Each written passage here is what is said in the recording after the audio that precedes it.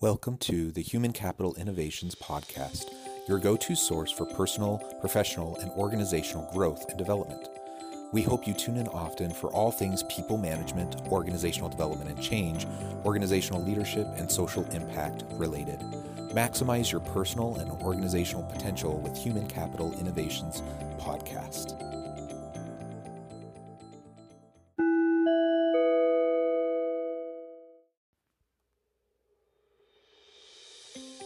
Welcome to the Human Capital Innovations Podcast. In this HCI podcast episode, I talk with Jermo about relationship building and the sharing of organizational objectives to drive higher productivity.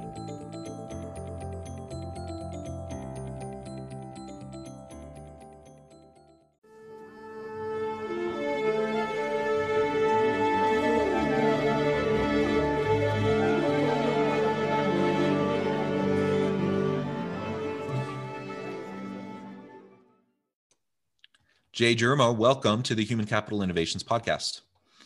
Jonathan, thank you. Yeah, I'm excited to have this conversation with you today. We've been I've been looking forward to this interview. We scheduled it out a ways, and so we've been preparing for it. And with the holidays and just all the craziness of the beginning of the year, this has been our first opportunity. But it's going to be a lot of fun to have a conversation. You have an interesting background that I think will bring with it an interesting context for the topic. Today, we're going to be exploring how the sharing of organizational objectives between channel partners and vendors can minimize bottlenecks, expand company output, and the role of incentivizing third-party teams for higher productivity, and how that might balance or connect with traditional relationship building. And I know you've done a lot of work in those areas. As we get started, I just wanted to read Jay's bio and share that with everybody. Jermo's background began in cost accounting and asset valuation. He managed marketing analysis for national print advertising campaigns before moving into advertising production sales for Fortune 500 clientele like RR Donnelley, GM, Singular, Home Depot, and Korean Air. After a brief stint in options management for the Bank of New York, he started his own company making and distributing flavored and single pollen specialty honey. What started as a single person endeavor has grown into a network of honey production vendors that he distributes for and with direct to customers outside to traditional retail channels.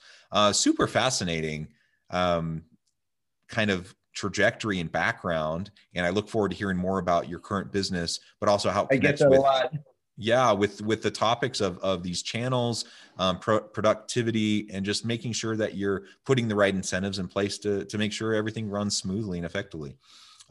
Anything else you'd like to share by way of personal background or context before we really dive into the conversation?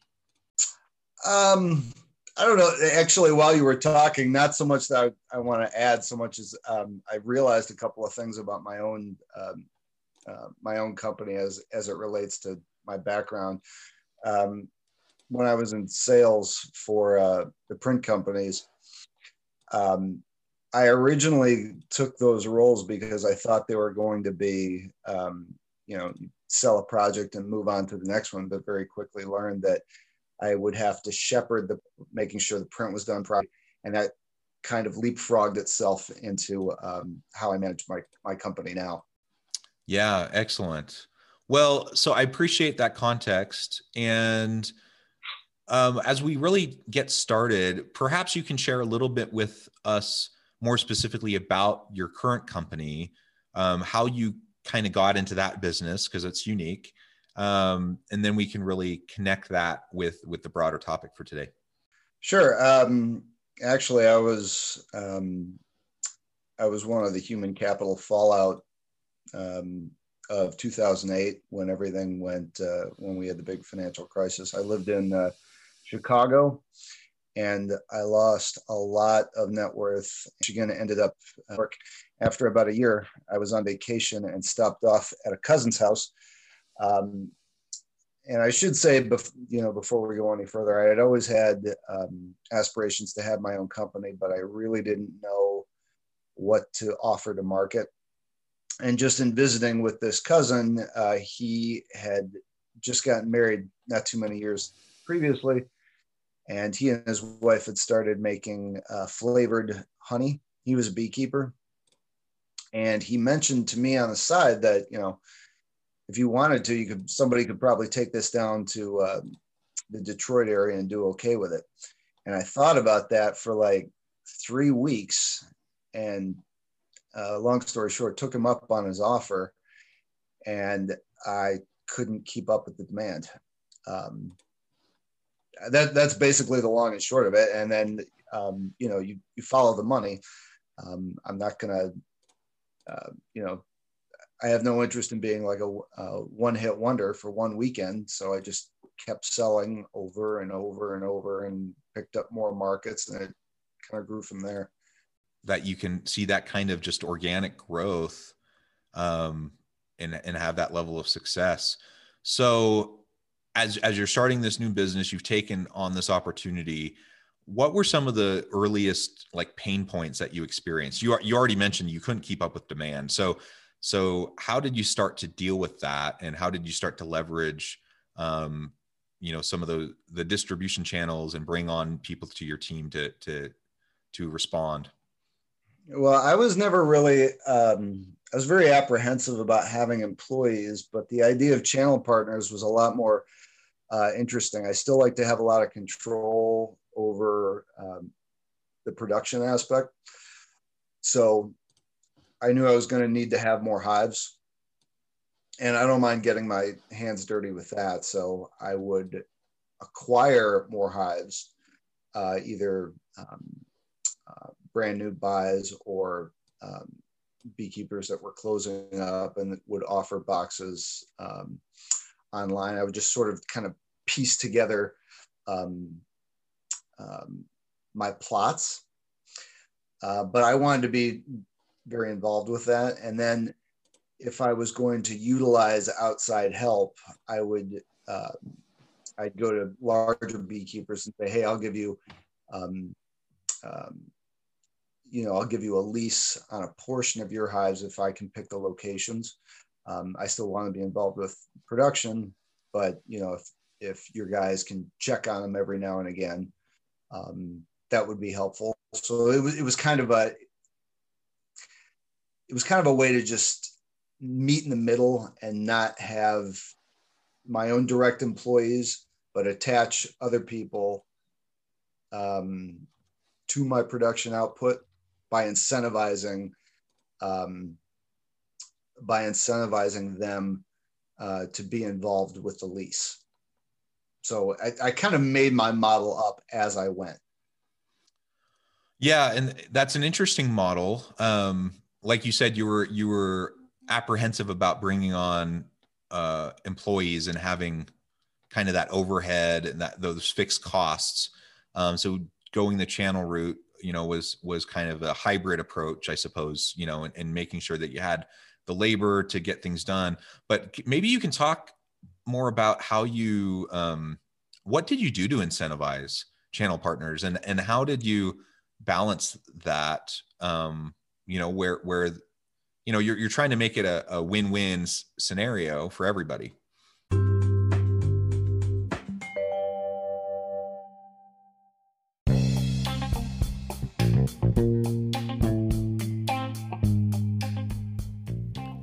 I'm excited to announce the publication of my new book from HCI Press, The Alchemy of Truly Remarkable Leadership: Ordinary, Everyday Actions that Produce Extraordinary Results.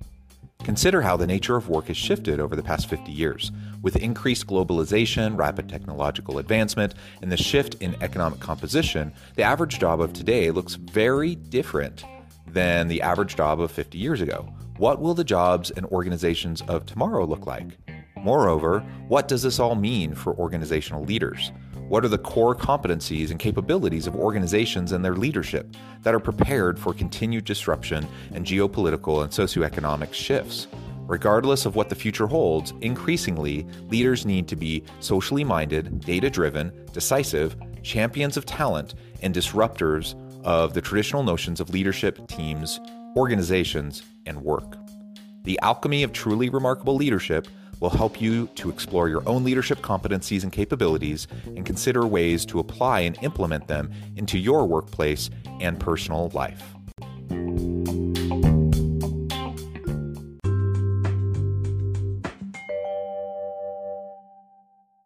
It started being the model that I had just referred to, but then I quickly figured out that incentivization, I guess the best way to say this is it's almost like you try to incentivize people, or this has been my experience.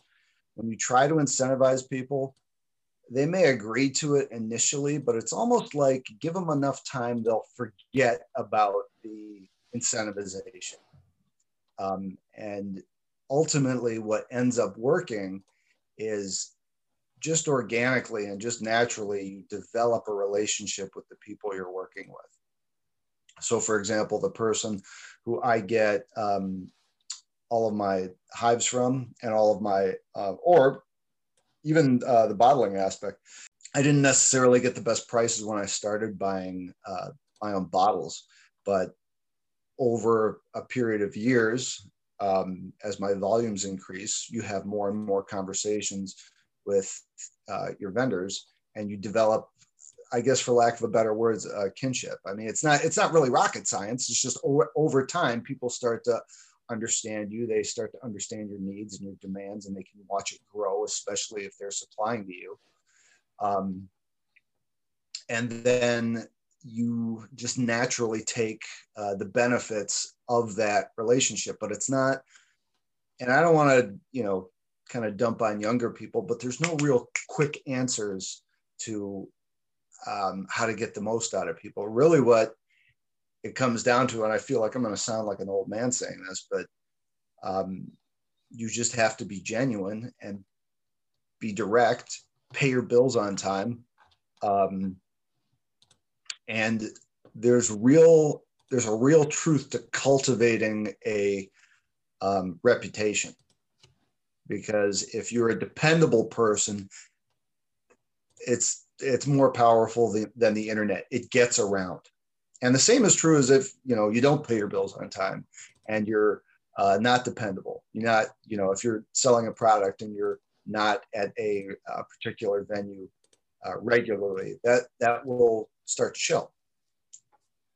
So I hope that answers your question. It really was kind of a labor of love that just grew into, I spent enough time with people. And then I think ultimately what happens is just to give you a little insight as to my business, I try to practice just-in-time inventory. So I don't order more bottles until I am at the razor's edge of being out of them. So once I am, now that I have developed this relationship with my plastics and my glass people, I can call them up and say, okay, I'm going to have enough for like another 12 days. And then that's it. And now, not so much, 4 years ago, but now I can call them up and they, even if they are out of inventory, they can piece together what I need because they understand my volume usage. And they also track it as well. So they know what to expect and when to expect it. Yeah, there's a lot you said there that I think is really important. I run on at the mouth, and I apologize for that. No. That's really good. And I just wanted to highlight, the importance of relationship building, as you were mentioning. You're answering the question, how do you incentivize? And I think, what you were saying is actually backed up by a lot of research, for example. So like long-term sustainable relationship building is not easy. Like the benefits of that is not easily replicated by other approaches. And there's lots of research that shows that incentivizing people for performance through, various monetary incentives, it simply doesn't have a big long-term effect. As you mentioned, people they get used to it. They just kind of start even thinking about it. They forget about it. Now everyone wants to be taken care of. Everyone wants to be treated fairly, equitably. Nobody wants to be taken advantage of. But assuming you don't do any of those things, and that's kind of a low bar. At that point, you just make sure you do enough to take care of people and treating them fairly. And then, the monetary incentives don't actually do a whole lot to drive further productivity and motivation and those sorts of things. What really does is when you have a long-term sustainable business relationship established with these people where they know that they can count on you. They know that you're a dependable customer, you're a dependable partner, and vice versa, right? And as that relationship is established, then you can start to really fine tune, like you were talking about your just in time inventory. Like that's something you can't do unless you have these relationships that are firmly established, where you have a reputation. And when that's all in place, then it can lead to really good outcomes. But there's no real shortcut for it, because relationships don't develop like that. They only develop over time as you are consistently putting in the effort, as you consistently live up, like you build your reputation, you demonstrate that you're a person in a business that values integrity, and that you're reliable. And as all of that is in place, then over time, you kind of build out the scaffolding to support the kind of growth that you're talking about. Yeah. And it's like, I would have to say that I don't want to say that growth isn't a problem, but I have a deeper appreciation for it now than I did when I was working when I was an employee for an organization. Like when I sold print, salesperson was just kind of at I don't want to say the bottom of the totem pole, but he was far enough down that capacity wasn't a concern of mine, or it wasn't supposed to be. So I could sell 3 large jobs in a row that operated back to back to back. And I would hear my managers complaining about how are we going to get press time for this, and how are we going to get cut time for this. And these things are happening all at the same time. We're going to have to outsource. And I really didn't care about any of that as long as my projects were delivered on time. And now I'm at a point where I just can't do everything by myself. And this is really low season for me. So when high season kicks into gear, I have to start looking at, do I want bottling equipment, or do I want, some I'll always do myself, but for some of the larger, like the internet orders, as I get to a place where I have to fulfill, every day, I'll have to go to somebody else to say, look, you got to manage production for me, because I do a lot of different flavors.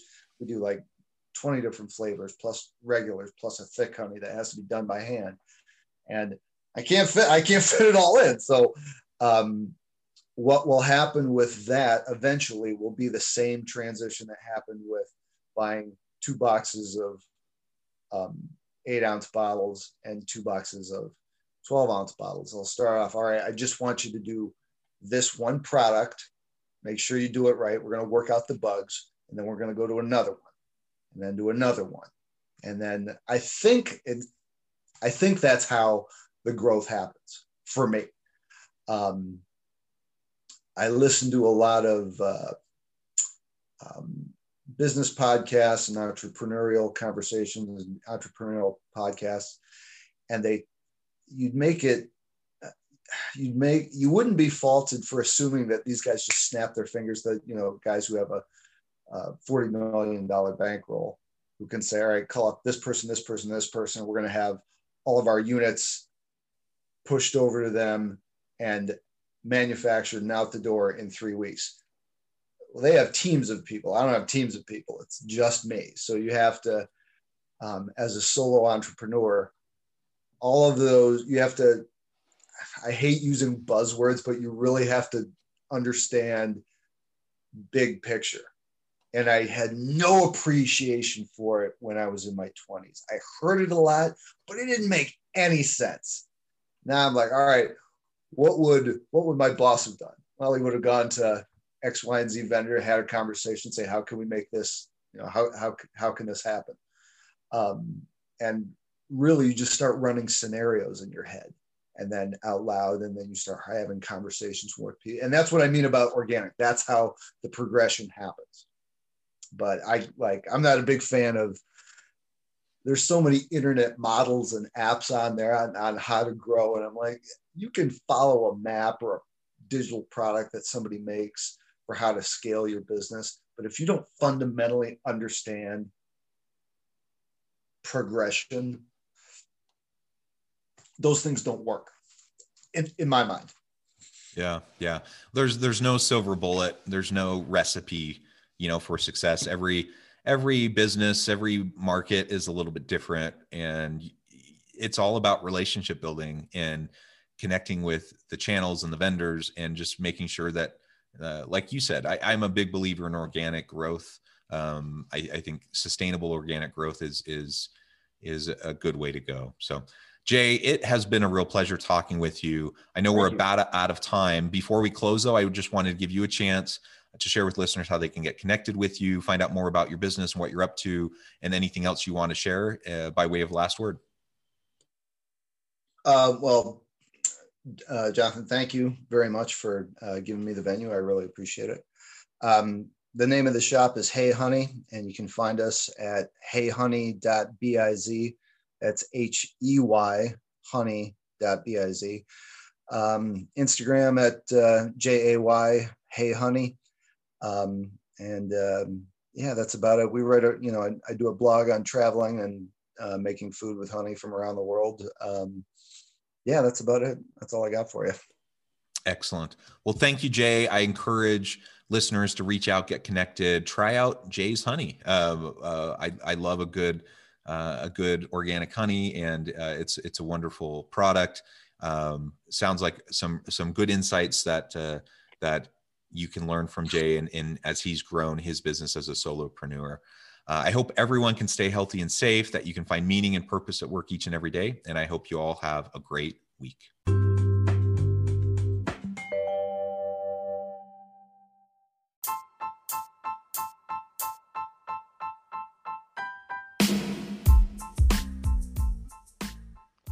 We are excited about the launch of HCI's new magazine, Human Capital Leadership.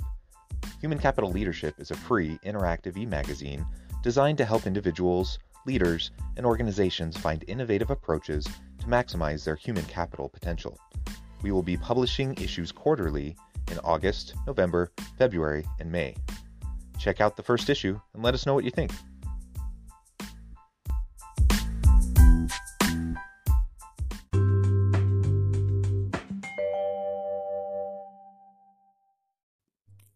Thanks again for joining us for this episode of the Human Capital Innovations Podcast.